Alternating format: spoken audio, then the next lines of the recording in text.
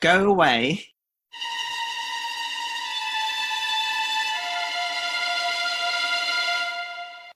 Yeah, no, it just seemed like, yeah, no, you seemed like I was kind of like I did it. We were like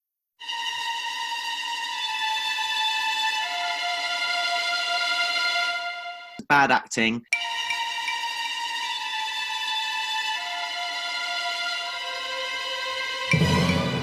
We're not doing the whole psycho opening again, are we? I mean, it was clever the first time, but how did you manage to edit the pilot without losing my mind? Welcome to episode 1 of Nothing to See Here with Stephen and Darren, a conversation between two quite brilliant minds. I know you're old and you struggle with technology, but as somebody that's old and struggles with technology, how did you manage to turn Zoom on, like accept the invitation? Probably the first time anyone's invited you for a very long time, but anyway, to anything. So you were invited to a Zoom meeting. You managed to accept the invitation, and yet when the video comes on, there's an empty rocking chair and you're not there. What just happened? I'm just going to tell the listeners that this podcast is called Nothing to See Here, and that I accepted the invitation and I sat down, and Darren, God controller of Zoom, decided to put me into the waiting room. So I was sitting here doing a podcast called Nothing to See Here, looking at nothing to see here on my screen. So I went to the toilet. So you minced off in the strop. I walked purposefully towards the bathroom. You minced it. I bet you went and did some gay baking. Anyway, by the way, I am a man with an alternate sexuality. What does that even mean? So I can be homophobic. That's not okay or true. But look, I've got things to say before we start talking. Okay, because we did a pilot episode, we did the pilot episode, and things were said. Things happened in that pilot episode. Our present, what can you call them? Because you can't call them, I can't bring myself to call them a government, because surely the definition of a government is that they govern. So I am reluctant to call them a government. I mean, like, if a parent is missing all of the boxes on the job description, are they still a parent? That might be a question for later, by the way.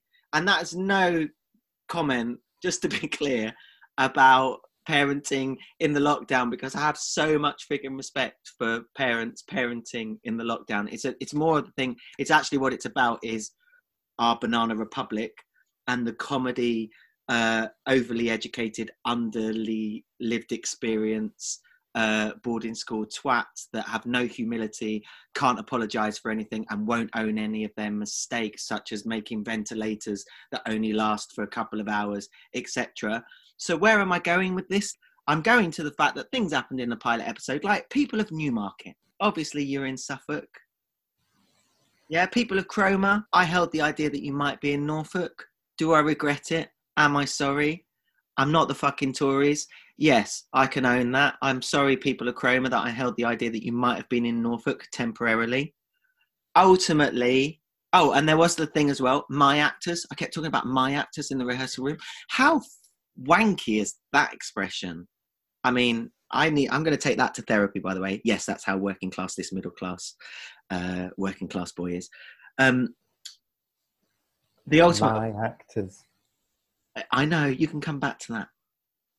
So this is difficult. The game that we're playing is difficult. It's a fine balance. I am a mental health professional. Can I just remind everyone of that? Teasing Stephen relentlessly, and it was relentless. It was a bit schoolboy. That's not okay. It's not okay because he doesn't have a colostomy bag. And if he did, it would be insensitive and inappropriate of anybody to keep going back and referring to it. But actually the joke's on me, because of course what Stephen has is a urostomy bag.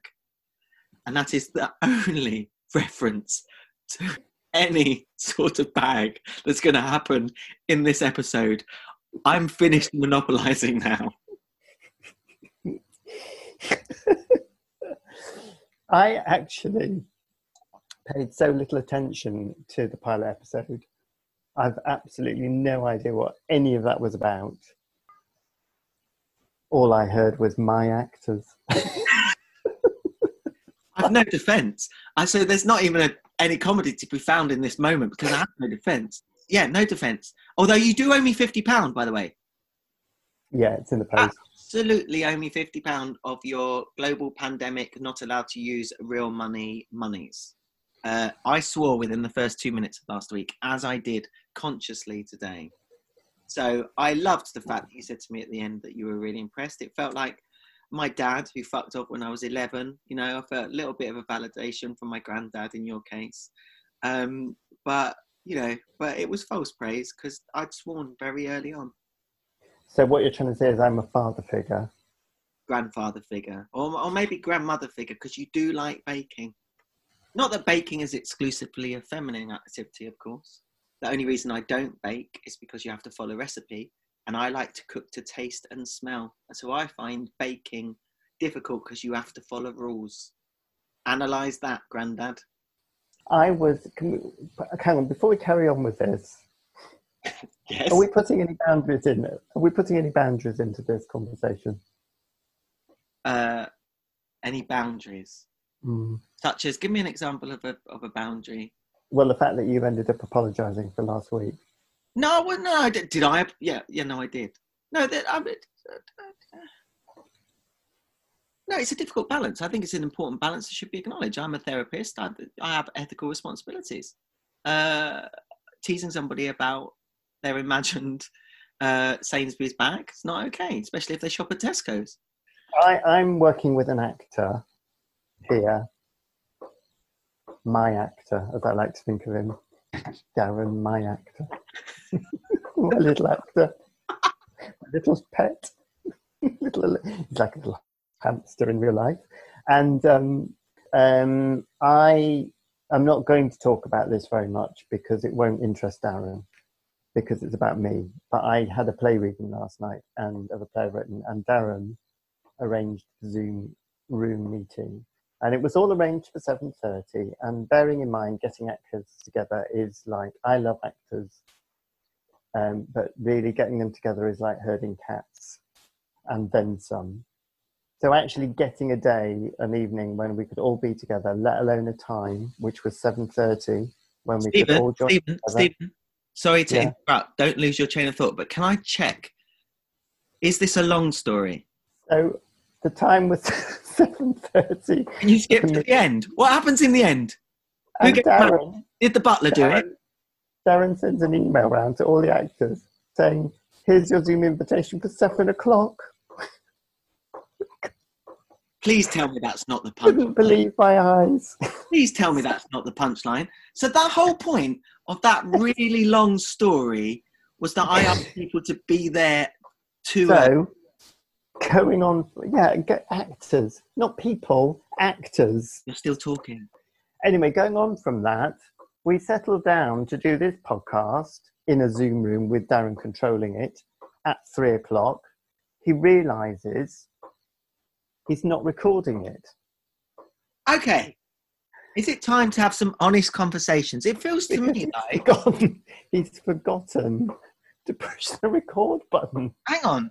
Somebody who spends his life pushing people's buttons, he can't remember to push the record button. Who's recording this Zoom session? Oh, it is recording. Oh, well done. Anyway, so... Who sent the invite for this? Who taught you how to use Zoom? Shush. So we then had to stop because my dad used to call people fatheads, which apparently is northern, and I think is one of the best descriptions of idiots. As a child, I always imagined he was talking about people with very big heads.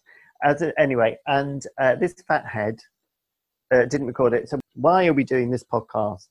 Well, we're doing this podcast because we really do love talking to each other, and friendship is going to be our topic of conversation for this podcast episode. So we're talking about friendship. Yeah, because I think friendship is so massively undervalued. Friendship for me is the most important thing in the world. So I had a difficult upbringing. I spent a lot of my childhood and teenage years surrounded by inappropriate adults and inappropriate adult behaviour. So once I'd done a bit of therapy and grown up a bit, quite late on to be fair. Can I just interrupt here and just say to the listeners that you've heard everything you're going to hear from me now, and the next 40 minutes is going to be solid Darren talking about himself. Carry on.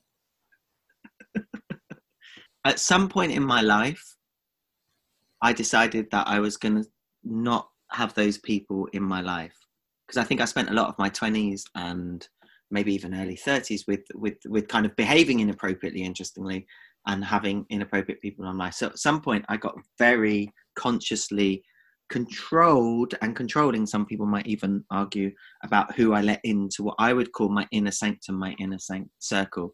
And those kind of 5 or 6 people have been very, very consistent, apart from a few, for about 15, 20 years. And then there's been a few newcomers. Norman Bates's mum rocking in front of me, being one of them.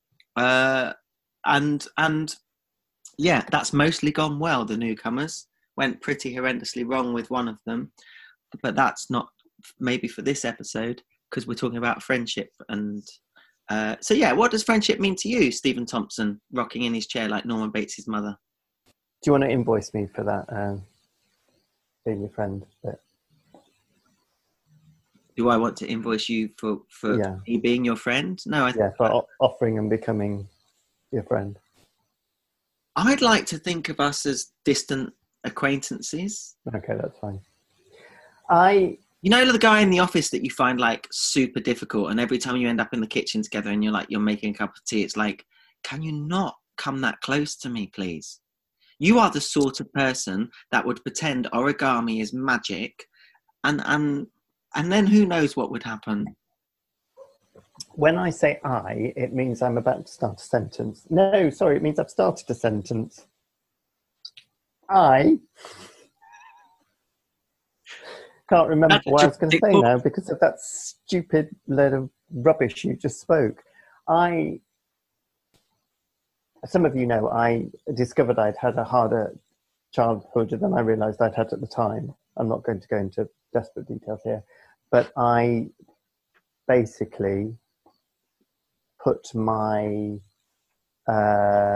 safe place should have been my mum and became other things. My teddy bear, I think, was one of them, and bed, I think, was another one, and going to sleep. That was my safe place.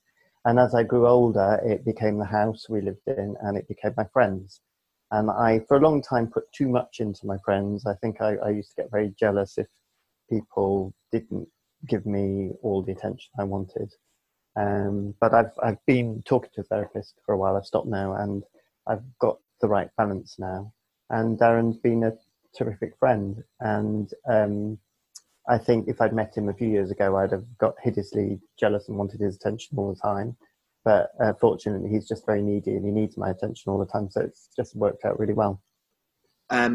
What does it mean to you? If you had to define it, what does it mean to you? Friendship is, and it all sounds a bit cliche, but when I was going through the beginning of therapy and finding all the stuff about myself, and my mum and dad were ill and dying and everything, I could go, I didn't consciously choose. I didn't want to be with all my friends all the time. I needed an awful lot of time on my own, and it just so happened by luck, default, fate, what have you, that some people were around at that moment, which is no offense against the people that weren't. It was just that they weren't there because of whatever reason. And Darren happened to be one of those people. And friendship was just being able to go and talk honestly and not have anybody judge me, or I could just, because I felt a bit of an idiot that I just misread my life up until that point, people would just listen and empathize, and just I realized how many non-judge and just not judge. And I know that sounds really silly because obviously friends don't judge, but when you're in that position of really, really needing people to be like that with you, I don't think there's anything more important. It's about burying the body, isn't it? Whose body? Exactly. So you phone me 3 a.m. You're like, I've killed beep to protect the guilty. Will you help me bury the body? Now, I'm not saying I would help you bury the body, but what we would have is a proper conversation about what's going on, what led you to do what you did. You lured him in with a magic trick, showed him, which wasn't even a magic trick. It was origami. Got a bit carried away. I did a very brief Zoom course that taught me a couple of magic tricks. And because Darren is best friends with Darren Brown and Penn and Teller, he's been really critical of the fact that one of the tricks, bearing in mind this poor man was trying to teach people over a Zoom interface, was just, and he was teaching bar street tricks. One of the tricks was very quickly to turn a napkin into a rose with a leaf. And it was so lovely, and I was so proud that I managed to do it.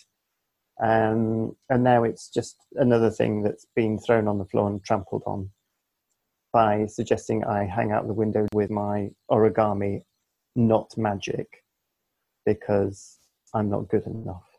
Yeah. And that's actually, it's not funny. No, it's not. No, because you lured him with your rabbit out the hat trick, which is a real magic trick. So to bring yourself down to the likes of origami, not funny. You're right. It's not okay. Yeah. So but there we are, burying the body, or having the conversation about burying the body. That's the thing, isn't it? It's about the people that know you, love you, you can rely on, you can have. For me, again, it's about honesty. It's like the things I love about my friends is that they pick me up on my shit, of which there is an awful lot.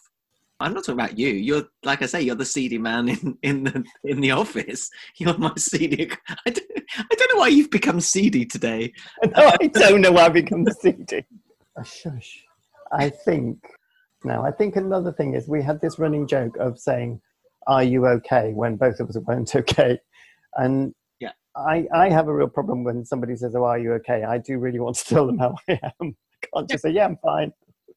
And we just sort of knew we both weren't okay and got into this running joke. And we were sort of able to talk and not talk at the same time and know how we were both feeling without having to go through a forensic analysis of it. And that was, but at the same time, we spoke enough that we weren't just, sitting in parallel and not communicating at all. Yeah, you're talking about connection. Really nice. Yeah, it was a really nice balance. Yeah, because I had so much to say about what was going on in my life, and there's no way I could have started with it, because Darren became a new friend at that point. There's no way I could have just gone through it. It would have taken about 6 days, and I didn't need to. He just got it, and he didn't badger me with questions or try to therapize me or unearth stuff. It was just very easy, and he was just there for me. Yes, really important. Tell me about your week. Oh, my week. I don't know. I did a magic class and I had my play read, but we don't want to talk about that because that's, treading on your toes. And I baked. All I did was he texted me, Darren, and said something. And I said, I can't talk, I'm baking. And then I got back about 50 texts, well, there were about 6, saying that is the gayest text ever. Now, I think there are people in this world, personally, who have probably sent texts that are gay. That is not one of them. Look. And ever, and I'm standing by this, was spelled EVAH in capital letters. There's so much in this moment that is not okay with me. And then I said, and then it was actually on another day when I was doing another lot of baking, I said, can't talk now, I'm baking, I'll get back to you. And then the phone rang 10 minutes later when I had flour all over my hands. So, So much of this is not okay with me. For a start, I just want to be clear as a man with an alternate sexuality. What does Oh, for God's sake, what does that even mean? What does that even mean? There is nothing inherently baking about gay. What does alternate sexuality mean? It just makes me feel a bit sick. I know, exactly. But texting somebody, telling them that you can't talk or communicate about something that was very important, by the way, because it wasn't. Baking. It's important at all. Is baking. You haven't promoted anything this podcast. I haven't. Shall I? I'm going to promote Sexual Health London.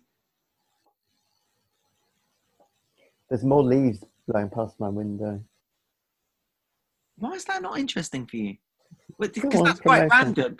That's quite random. So I could like, damn cheek theatre company, or the fact that, or whatever. But no, I've gone Sexual Health London, and you raised your eyebrows and looked out of the window, did an impression of Norman Bates' mother. Why is that not interesting for you?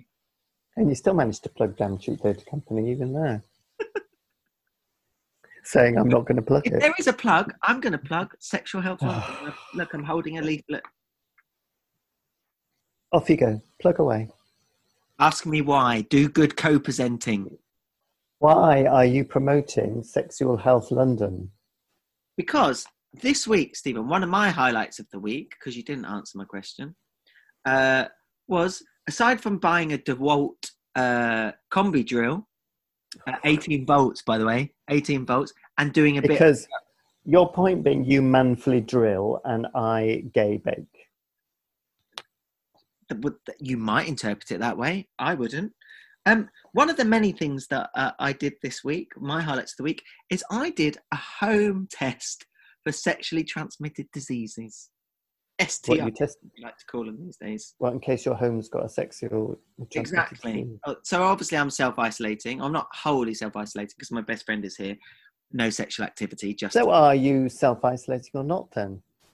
Difficult conversation, isn't it? Well, no, my best friend he's in the spare room. No sexual activity if we're talking about sexual health, by the way, just to be clear. Well, someone's in the spare room. That's not a euphemism, though. They're literally in the spare room. That doesn't count. Okay. Does he ever come out? So I did a sexual health test. Obviously, having done lots of regular sexual health tests over the years, because it's really important, I wasn't surprised by what arrived when I had to do my own testing, because basically everything arrives in the post. You do your own testing, you put it in a box, you post it back. But what I didn't realise is that I don't have any blood. No. You're supposed to do a finger prick and drop some blood into a little beaker and send the beaker back. In case it doesn't work, they send you a spare finger prick. And in case that doesn't work, they send you a second spare finger prick. 3 finger pricks later, so I've gone through 3 pricks by this point, just to be clear. Couldn't see that one coming. I then took my sushi knife. That's how middle class this working class boy from Essex is. He has a sushi knife. And sliced my finger. And still struggled to give Sexual Health London enough. Oh, you're not serious? Yeah, no, I am serious. That's disgusting. What do you mean you sliced your finger? I got my sushi knife because I know, because sushi knives are so sharp that actually I sliced the 4th finger. Look. Oh, for fuck's sake. Don't show it. I don't want to see it. So did you get blood out or not? End the story. Yeah, but I'm still not sure I got enough. But let's see what happens. Well, have you posted it off? Yes. When did you get the result of whether you've sent enough blood or not? But all jokes aside, which seems to be my nothing to see here default saying, how cool is it that the NHS are doing free home sexual health testing kits? How amazing! Well, I wouldn't call it cool. I would call it amazing because they've got so much on at the moment that I would have thought it isn't a priority. But and I don't mean that in a bad way. So I think it's great they're doing it. Because generally, if you look them up, they're anything from like 160 quid if you want like a full screening at home. Because obviously, like a lot of people do it from home because they're a bit shame-based, which is unnecessary, obviously. Well, in your case. No, I'm doing it from home because we're in the middle of a pandemic. I'm not taking myself off to no hospital at the moment unless I have to. I'm not taking myself off to no hospital. Problem with that sentence structure? Yeah, quite a lot. Like what? Nothing. But so yeah, no, it is impressive, and I think, yeah, it is impressive. Good. What were your highlights this week? I did a meditation class, and I cooked a meal today. These are the highlights of my week. The highlights of the week are now very small things, but there's nothing wrong with that because I get quite a lot of pleasure from them all. Yeah, I have to say, there's part of me that doesn't want the lockdown to end properly. I mean, No, there's part of me that guiltily feels like that. But that's because you don't like people, isn't it? I'm slightly worried how well I've adapted to being at home all the time. I am slightly worried. Do you know, one of my fantasies about this pandemic is that actually maybe we'll be a little bit kinder to each other coming out of this. Because actually, in the whole social distancing stuff and the whole having to walk, you know, when you walk past somebody on the path, a lot of people then move out of the way. Actually, there's an acknowledgement of each other. Not everybody, obviously. Mm. Yes, there's a lot of courtesy and politeness. Which was missing, certainly in the city or certainly in London. Because that's what I don't like about Londoners, is that they're fucking rude. Well, they just are, because London's too big and there's just too many people in too little space. And everybody is stressed getting to their jobs and trying to get home. And but why do we take it out on each other? Why don't we take it out in the right direction?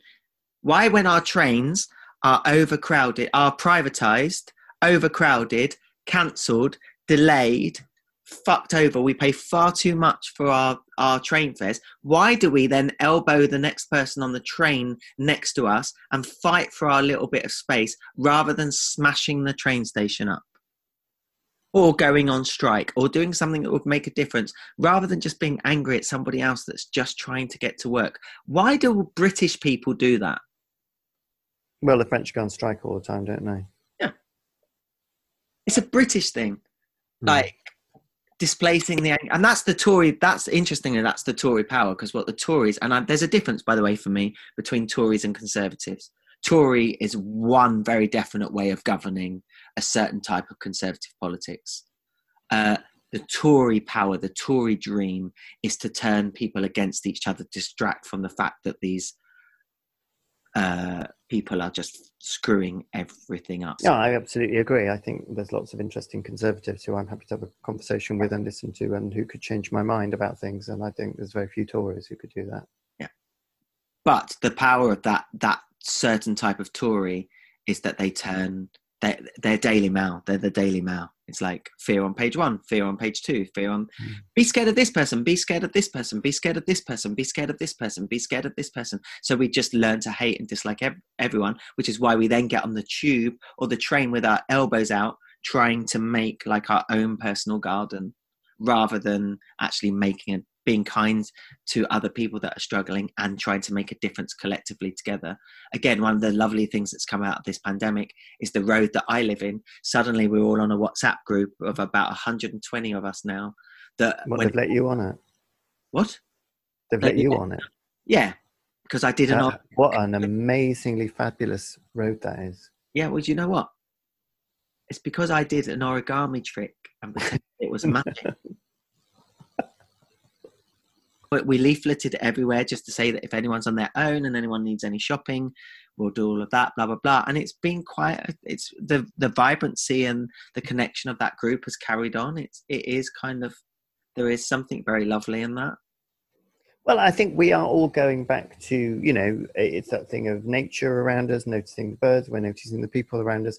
Our focus is on our immediate, I do feel I'm in a bubble, and there's a lot of selfishness about that, but we're also in a bubble that makes us be more aware of those around us and what's everything around us, because we're in such a big city all the time and we're traveling long ways all the time, that I think little communities are springing up. And I really, really hope, I was listening to something today saying, it was Esther Ransom talking about Silverline, saying there are so many people, she brings people at Christmas who are old people who are just absolutely on their own, and we're all scared of old age and we push our old people away, and I hope this is making us more thoughtful about those around us.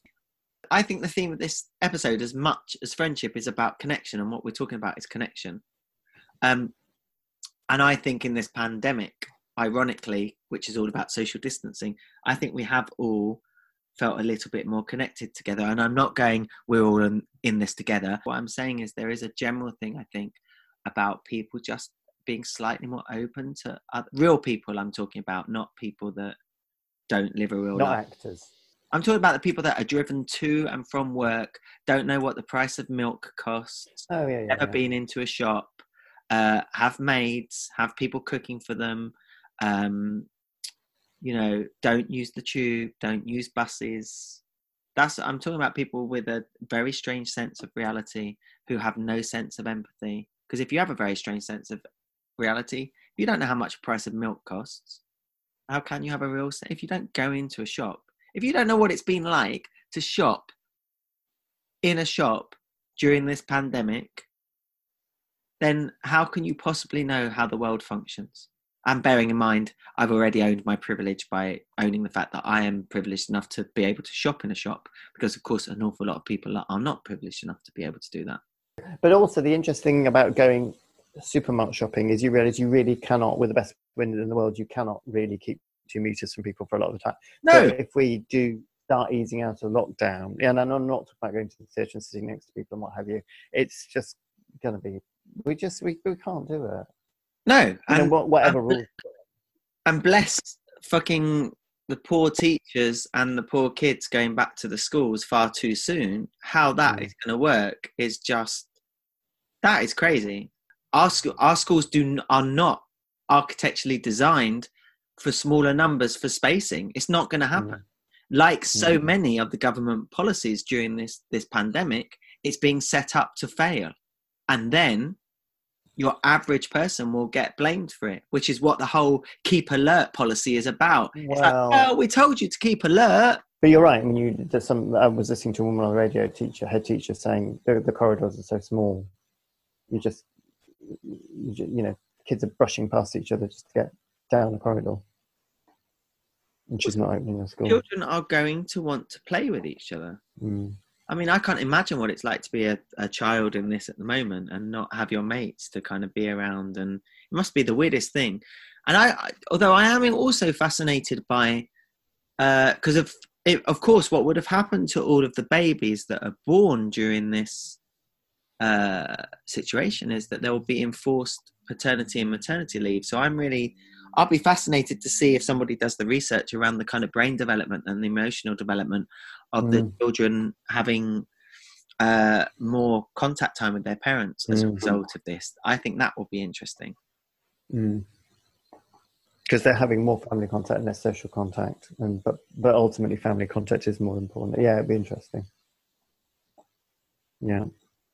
But I mean, my neighbour was saying, you know, she took a little boy into school and he, you know, she let him, he's 4 or 5, I think, and she said she let him see his classroom because he needed to know it was still there. And I thought that was such a nice thing to do, because children don't necessarily, you know, for all he knows, the school could have just disappeared and that's why he's not going to school anymore. And I think it was important she did that to show him that it was still there, because, and she said he's really missing school because it's a huge part of his life that's just suddenly been chopped out of it. And I don't think we as adults really can understand what that feels like for a child. No, it must be the weirdest thing, because of course as adults it's tough enough. We're really struggling with the change. That's why everyone was sleeping funny at first and dreams were funny at first and everyone was a bit stressed and everyone was a bit, you know, we're in the middle of a huge existential crisis. As adults, that's but we understood why. We understood what was going on. Yeah, to a level. I'm not sure I think we all understand it in our own way, but we also don't understand it. It's anxiety provoking and it's depression provoking and everything else. Right, can it just be said here that this is a very mature and sophisticated podcast? It's a very mature and sophisticated. It's a meeting of brilliant minds, I heard somebody say once. Yeah, who was that? No idea. But, you know, I do have some drilling to do. Yeah, I know. I've got to do some baking. So gay. So macho. You're going to make a cupboard. I've made a cupboard today. I did it so badly. Like, I thought I was following the instructions. Then I got distracted. What a surprise. I genuinely thought, like, I got distracted. I'm all right with DIY. I'm an eldest child, single parent family. I did a lot of pretending I was the father of the family. I'm all right with DIY, but apparently I'm not very good at following instructions. No. Something I'd never noticed about you. Well, listen, I've got a few suggestions for you making your next week the best week of your life. I think get yourself a drill. Oh. Do a home STI kit. Yeah, that means we're just going to be the same person. Get yourself a drill. And I can't quite work out why that's not right, but something at the back of my head is saying, no, don't do it, it's wrong. So my steers for this week: keep baking, keep real. Wednesday is baking day. Oh, it's Wednesday baking. Every day, yeah, and every day is real day. What are you doing next week? Damn Cheek Theatre Company. By the way, I don't know if I've told you, I'm training for the marathon. That's what I'll be doing this week. There is a Just Giving page.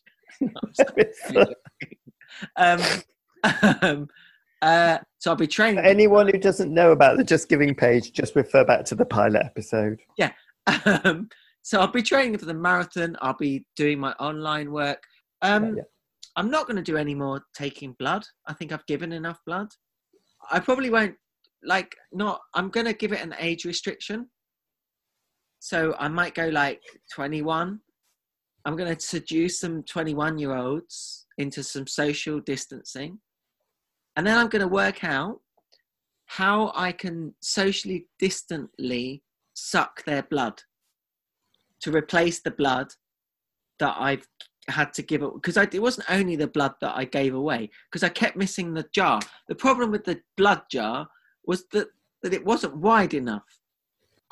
This week, my aim for this week is to do some socially distanced blood sucking. Having done this podcast episode, I feel like every drop of blood has been drained out of my body.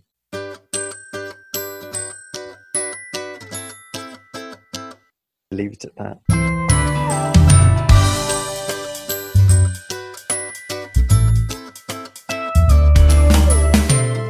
That was episode 1 of Nothing to See Here with Stephen and Darren. If you enjoyed it, please leave us some feedback. Both of us are quite needy. Rumour has it, there'll be more along the way. Thank you for listening.